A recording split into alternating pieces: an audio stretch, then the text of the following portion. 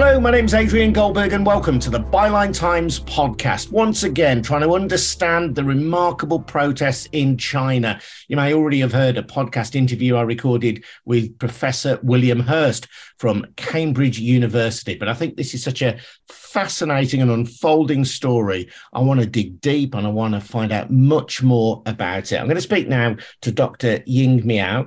Ying is a senior lecturer in politics at Aston University with a specialism in Chinese politics. Ying was born in China and came to the UK at the age of 12. Ying, welcome to the Byline Times podcast. Thank you for having me. It's great to have you on. We heard from Professor Hurst about some of the immediate causes of the protests, but you want to talk more broadly about the Chinese middle classes, because these are people who've done extremely well out of President Xi. And it seems that at least some of the people in the Chinese middle class are now turning against him. Why? I think one of the key psychological impetuses behind people's reactions to the Urumqi fire and the Guizhou bus, the one that has crashed, is that for a very long time in China, people have believed that they have a way to manage the risks of living in China under the uncertainties and the risks associated with the zero COVID policies. So of all the news that came out of the lockdown, the people not being able to get to hospitals on time, scarcities in food, people have always thought, especially the middle classes, they always thought that as long as I have got my connections, if you know the right kind of people, if you have money, for example, if you studied hard and you belong to an elite institution, perhaps you're later compared to the migrant workers in terms of layoffs and the economic downturn. So there was always this idea that that risk can be managed. But increasingly, as the lockdown became more stringent, especially with local implementations, a lot of the times there's just sort of organized chaos. People don't really know what's happening and you don't really have the rules to follow. You don't know what kind of game you're playing. You don't know how you can manage or circumnavigate that. And this has basically culminated in the Urumqi fire and the bus crash. So everybody's sitting there and thinking, this is not the type of risk that I can manage. I will not be able to get out if this were me. Every escape route has been nailed shut. It doesn't matter whether you know the right people. It doesn't matter if you have money. If you're on that bus, if you're in that building with the doors being nailed shut, there's nothing you can do about it. And that basically means that COVID is the great randomizer and equalizer. So that basically has made people more fearful and feel like this is more relevant to them now. You mentioned the fire, and I think listeners in the UK will be familiar with that story where a number of people are believed to have died because they were effectively locked in to an apartment block because of COVID restrictions. And when a fire happened, the rescue services couldn't reach them because of the level of security. Tell us more about the bus crash. The Guizhou bus crash happened when an entire building was asked to be transferred to a quarantine center. And they did that in the middle of the night when technically these coach and buses should not be driving on the roads. And very importantly, everybody was asked to dress in those white overalls that scientifically doesn't actually do much because the increasing evidence have shown that foci transmission is not a great risk for COVID. So they were dressed up in overalls, which limited the driver's field visibility. And obviously, they were driving in the middle of the night around 2 o'clock, 3 o'clock-ish. Everybody was very tired and the visibility was very poor. The road conditions were very poor. So the crash has happened. And afterwards, again, the state narrative have tried to come back and then describe it as a way of this is an unfortunate traffic accident. In every single case, a tragedy such as this has happened, the state has always tried to manage the narrative by saying that the risk is actually under control. This is an unfortunate accident. This is an isolated incident. This doesn't happen very often. And this is one of the key concepts, I think, in the Chinese public space right now, which is the risk under control versus the risk out of control to opposing views. From the grassroots is always the risk out of control. And I think that view is now becoming predominant and people are feeling that it could be them. And we are seeing that in the slogans as well. It could be you on the bus, it could be all of us on the bus. And that's why it's such a trigger point right now for these kind of protests. As you've described this, you paint a picture of a society where middle-class people have a route to negotiate the difficulties of ordinary life. And that route partly depends on wealth and it depends on connections. But because of the very particular manifestation of COVID lockdown in China, all of those advantages that you might ordinarily have as a middle class person have disappeared. That's right. So the Chinese middle class have learned how to play the game. And to an extent, they have learned to do a kind of a trade-off between certain privacy, for example, or personal freedoms for economic gain. So for a very long time, the CCP's legitimacy have rested on economic growth and providing a good life for all. And the middle class are the beneficiaries of that, and they are the vested interest in that. And they do see that for them, under this system, it works for them. But COVID lockdowns are the great randomizer, because the power having then transferred to the local administrative centers. It could be the people wearing the white coveralls guarding your door. You don't know where they come from. You don't know if they have any sort of official recognition. They wear this, they tell you you can't go out because of this COVID restrictions, and you've not seen the regulations. All of the COVID rules are now deliberately vague, or perhaps they change day in, day out, or perhaps the central government says something and the local implementation is completely different. So you can't really navigate this game anymore. And even if you have connections, where they are will not be able to help you of where you are. If somebody has a stroke or there's a fire, then there's a time element in there. So even if you have the connections, by the time it works, then it's too late. So that really kind of brings out the fear, inherent fear, which is you're no longer able to manage this risk and uncertainties. So that sort of gets the imagination going as well. And because of lockdown, I'm guessing economically, China is experiencing a very difficult period, and that's going to impact directly on those middle classes. You hinted right at the start that those are the people who perhaps can hold on to their jobs for longer than people who don't have the connections. But ultimately, if vast numbers of people are not going out of their house, offices and factories aren't working, there must be an economic downside to that, which impacts upon those who have become used to quite a comfortable standard of living.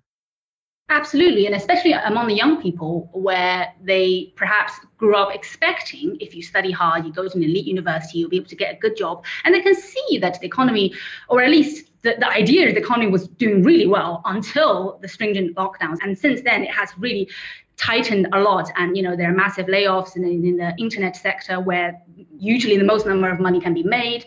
All sorts of companies are reducing their recruitment targets. So they are feeling that pressure as well. So they also worry about their future. And also at the same time, I think it's not entirely fair to say that the middle class are spearing this, because we focus on the middle class quite a lot. But there is also the migrant workers, the students, you've got the workers, everybody's affected to a different degree, but also at the same time, we're all the same in that sense.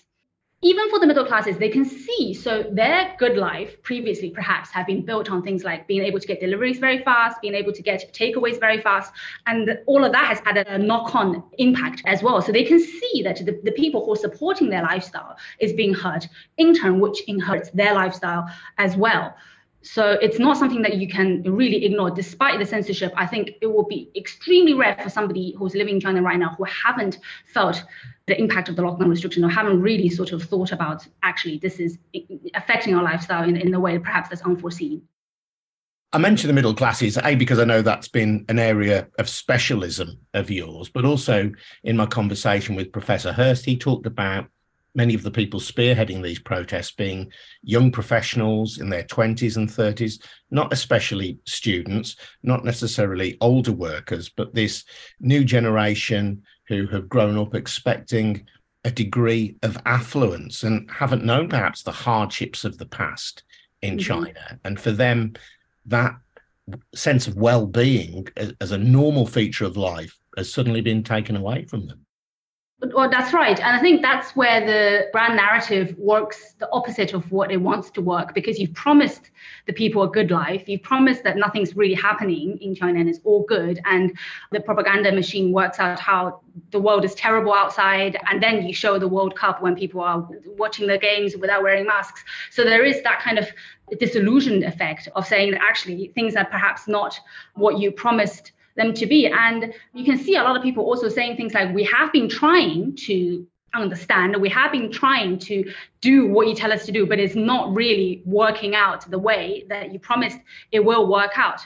I'm not entirely sure if the protest we're seeing right now is spearheaded by anyone, really. I feel like it's more a spontaneous response. It's an outpouring of grief, it's outpouring of anger and pent-up frustration. And that's perhaps why, the white paper is so symbolic, because nothing is really written on it. There is no uniform slogan. What people say in Shanghai is not the same as what people say in Wuhan or Urumqi or Hangzhou or Guangzhou or anywhere. And the slogan is in the eye of the beholder. But everybody knows that there is a great equalizer that we're experiencing, which is the restrictions, which is what's happening in China right now. And that's the symbolic importance of it. And the white paper indicates censorship, people not being free to speak their mind. How important is that in China? You've talked about the trade-off between affluence and surveillance. Aside from this particular moment, do people in China have the same concerns about freedom and self-expression generally that we do in the West, or are we in danger of trying to read our politics and our culture into Chinese life? Yeah, I think there's definitely a discrepancy there, shall we say, because in China, people are used to have that kind of trade-offs, mostly because there's no other choice. There isn't something like GDPR that protects, say that this is something that the companies have to follow. And if you don't give over your private data to this company or that, then the state has access to it anyway. So people think there's really no point in trying to protect your privacy. And also, again, because of the narrative, because of the way that people are being taught, the idea is that what have you got to hide? If you want to protect your privacy, it's always the idea is, oh, you must be doing something untoward. That's why you don't want people to know. If you have nothing to hide, then you don't have to worry about that at all. And there is conveniences that comes from that trade-off as well. Previously, people have really celebrated the ideal of the QR code that gets you everywhere. It's so easy. You swipe a code, you get everything. You don't even need to carry cash. But now, obviously, under the COVID restrictions, we've seen that this QR code can really restrict your movement as well. So there's always that kind of two sides of the argument to technology. And in China, we can see that technology has been used as a form of increasing social control as well. And I think people are starting to realize that. People who have never considered themselves as doing anything untoward have also been impacted by the technology, by the QR codes, by all of these things. So then they start thinking, well, this is not fair because it shouldn't be impacting people like me. So what kind of restrictions do people face then? And what kind of surveillance do they face in an everyday situation that we in the West would find uncomfortable? Too many to count, really. So the WeChat, for example, the most popular platform for personal communication in China, equivalent to WhatsApp, I think is the largest personal communication platform in the world that is not end-to-end encrypted. So anything you send on WeChat can be read, and in fact is read. So if you send a link on WeChat, for example, it is opened by the platform before they receive it. There are different ways to censor. You can be shadow banned. So if your IP is outside of China, sometimes during sensitive dates, the stuff you post can't be seen by people inside China. There are certain messages that can be pre-filtered. So it looks as if it's been sent, but it's not.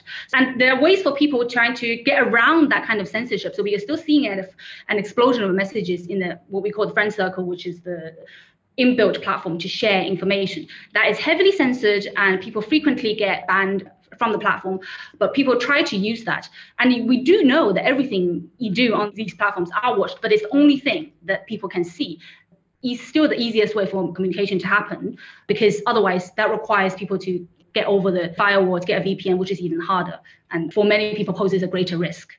You can't easily access a VPN, for example. No, not at all. No, not at all. And especially for students and everything. So it's one of those things that perhaps officially you can't really find a big enough law that says you can't do that.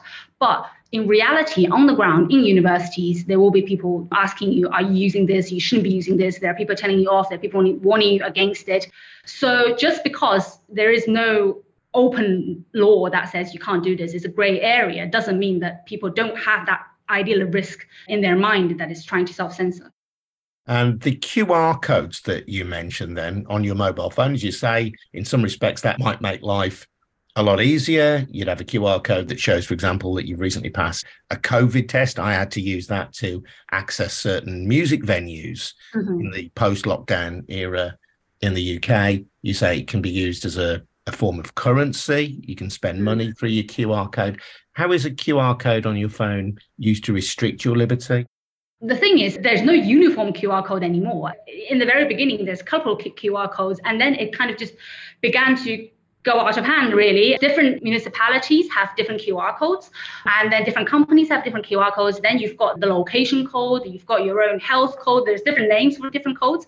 And I think also critically, nobody really knows who controls these codes. So technically, these codes should be linked to your COVID tests. So we have seen incidences of protesters or people who are being watched, and sensitive people, they have been granted red codes arbitrarily, despite not having the positive COVID test or anything like that. So it could be used as a form of social control. And more people have encountered this head on or heard of somebody who have had this happen to them.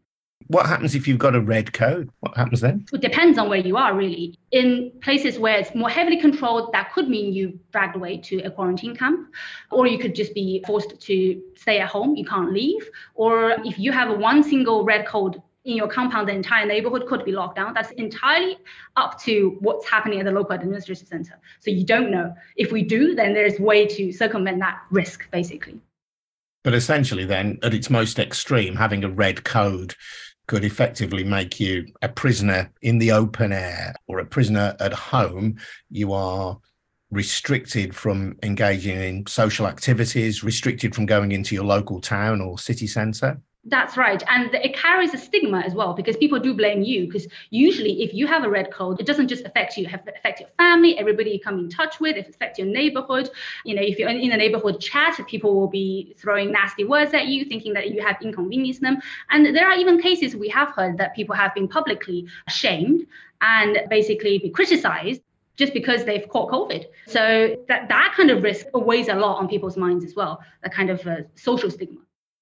We've had lockdowns in the UK, lockdowns which many people felt uncomfortable with, but which on balance, I think most sensible people recognised were important to restrict the spread of COVID-19, and from which, albeit that COVID hasn't disappeared, we are now emerging from. Why has Xi gone so full on for the idea of zero COVID? I think this is partly because she wanted a separate road compared to what's happening in the West. So he is very set on the whole struggle against the West, that China has carved its own separate road sort of narrative. It fits in with his grand narrative. And also, again, it's about social control. One of the key questions I think the Chinese should ask is that why are there no mRNA vaccines allowed into China? Because on balance, I don't think it's fair to compare lockdowns in the UK to China, because these are two complete ballparks of game. It's completely different. However, we do have to recognize that China, as a country, as a regime, it has more political tools in the toolbox to mobilize people in initial stages where lockdown might have been useful to curb the spread of the virus. And this is where you win the time to build up your medical resources, to hasten your vaccination efforts. You know, this is how you come out of it and then reduce the death rate and everything. But I think then China did not agree to the importing of the Pfizer or Moderna or any of the mRNA vaccines, fixing on trying to push for zero COVID instead. And that has sort of led China to be in this situation right now, whereas looking at the possibility of an exit wave, and there's very little we can do about it right now, because the accountability system, the way it works in China is that you're accountable to your superiors above. So even with the 20 edicts that came out, so basically the idea that hints that perhaps China is going to open up a little bit, which got people excited. It turns out because people who are implementing these rules are still accountable to the superiors. So if you have a breakout in your local neighborhood, then it's still your job on the line. That has led actually, conversely, to even more lockdowns, which then it creates that kind of discrepancy, that sort of a disillusionment, and obviously makes people even more angry because you've got people's hopes up. To be fair, I don't think anybody knows why China insists on zero COVID, because it really is not a scientific decision. I think it's above all a political decision. In fact, Xi Jinping himself has said over and over again, this is a political fight. This is something we have to stand firm on from a political point of view, rather than strictly speaking scientific. I've heard there have been problems with the rollout of the vaccination program in China. But are you telling me that the mRNA vaccine, which was the breakthrough vaccine that helped to prevent many more cases of COVID in the UK and across the West generally. Are you telling me that that is not allowed in China at the moment? Well, obviously, these are all the information we're hearing. There's no official confirmation one way or the other. But at the beginning, there were talks of Pfizer and Moderna being imported into China. And then that sort of just disappeared. It didn't happen. And then China started talking about trying to develop its own vaccines. But I think to this day, there's not much about that. China has been continuously making efforts trying to develop their own vaccines, specific ways of dealing with COVID, specific special drugs. The key thing, again, has to be Chinese made. And I think there was also something about asking Moderna for knowledge exchange in order for a market share or something like that. So there was always that kind of focus on, China needs to get something out of it rather than, there's this ready-made vaccine that works. And also, for those people who are in China, the kind of information they're getting that's shown to them every day is that the vaccines in America doesn't work. Loads of people die in America. And in fact, there was this one clip that was shown over and over again of this American nurse who had the mRNA vaccine who then fainted because of the needle phobia rather than the mRNA vaccine. So that kind of effect on people's mental impression of vaccines. Oh, this is very dangerous. And in fact, this had an unintended and unwanted knock-on effect, which is the take-up rate for the domestic vaccines actually very low as well, especially among the elderly. Again, because of the accountability system, because of a lot of the local doctors don't want people come back to them and say, oh, I've had the vaccines and I don't feel well because of it. So China is also plagued by the same anti-vaxxer sensations that we've seen in the West. And there's nothing you can do about it because it competes against the grand narrative as well. So that kind of vaccination drive is not very successful. So either way, China is not really ready if we're to open up. So China, having not accepted the mRNA vaccine, is now having people resisting more conventional vaccines. That's right, because it's difficult to tell the difference between vaccines. It's just a mistrust of vaccines in general. So we are seeing in a lot of the protests, people are saying things like Omicron is basically a common cold and this is a hoax, which is not true. So I think it's also going in the other extreme by saying that, oh, actually, you can see that in the West, Omicron is ripping through the population and it's fine. But they neglecting the fact that in the West, there is some sort of a herd immunity. It's a bad word, but but that's what it is. But China is not equipped for that. So I think this is not working out scientifically well for the population. In terms of the president's grand narrative, is part of that, in essence, a nationalistic narrative, the desire for China to establish a production base in technology, in all the breakthrough fields of modern science, and the desire to hog that, as it were, for itself, to make sure that China is a world leader in these fields and to mark it out as separate from the West, which might have these values of freedom and democracy that might be troubling to Beijing. Is this all bound up in the same kind of grand narrative, do you think? I think so, because she has insisted that China wants to be self-reliant. And this is a sort of a continuing line in the CCP narrative, but he's sort of pushed that even more now because China needs to be self-reliant on a lot more technologically advanced fields, of which vaccine is a critical component, because China is lacking in the mRNA vaccines. And it's the technology itself, not necessarily just the vaccine. So it's medical frontier of the research in semiconductor industry and everything that is necessary for a superpower in the 21st century for China's continuing ascent. So she perhaps is less convinced, or shall we say more mistrustful, perhaps, the globalization process than his predecessors. Yet China has benefited massively from globalization, hasn't it? The wealth that we've been talking about, the wealth of those middle classes, albeit that there is now pushback from countries like the United States and the UK, who have seen manufacturing offshored in many cases to China. China has been, I would suggest, the world's greatest beneficiary. That's right. China's rise in the past couple of decades is definitely the greatest beneficiary, as you say, of globalization. But at the same time, I think for the current leadership, that has posed a challenge as well, because inevitably with globalization, then it comes in different values and different challenging ideas, and people start to request different things than perhaps what he wants. And the ideas and thoughts becomes harder to control. So for him, there has to be a trade-off there as well. I don't believe that the Chinese leadership overall wants to tank the Chinese economy. That's in nobody's interests. But the political control is absolutely the forefront of their minds. And zero COVID is now tied in with their legitimacy as well, because the grand narrative have continuously said America has failed spectacularly. India has failed. So there was a period where every day the Chinese news were talking about how the exit wave of India was horrendous. The UK is a massive scarecrow, basically, for the Chinese media. So they read a lot about what's happening in the UK and how things have gone really badly. So that also set up the expectation for people. So if China opens up and there's an exit wave, then this is essentially all of the horrifying thing you've seen on the television is going to happen to them. So that makes part of the people sort of think we have to continue zero COVID. And also part of the people say, actually, that's not what's happening. And we need to look for an alternative way out. So this is polarizing society in that way as well. And we have these bigger geopolitical pressures, don't we? In the UK, there's a semiconductor factory in Swansea, in South Wales, where the UK government has said it can't be bought out by Chinese investors. We've got restrictions now on Chinese technology companies like Huawei, both in the United States and in the UK.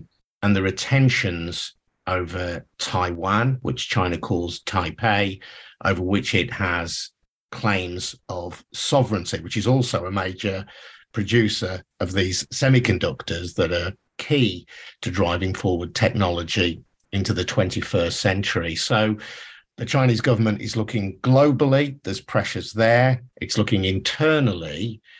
And these are protests that could have ramifications, not just for the Chinese government, but around the world. We don't know how these protests will pan out. But as I said, I think in its current stages, it's definitely more spontaneous, and it's definitely more about an outpouring of emotion, of grief, of anger, of frustration, rather than necessarily calling for anything, despite what we might have seen in the slogans. So I think right now, the most obvious ask is that for people to continue to be able to have a livelihood, they want to live, essentially. Fire comes, if the bus crashes, their literal livelihood will be threatened. For everything else, I think I'm not entirely certain or convinced that these protests are that necessarily related to any of the grander strategic moves that China is making. And in fact, 3 years of lockdowns have made people more convinced that they need to look at what's happening in their own lives, secure what's in their rice bowl first before worrying about the grander moves of the country. People say these are absolutely related, which I completely agree. To what extent is the social control also a precursor for perhaps something, more to come?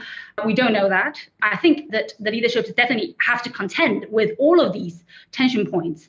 And the semiconductor industry is one of the key things, because we have seen the zero COVID does impact the economy a lot.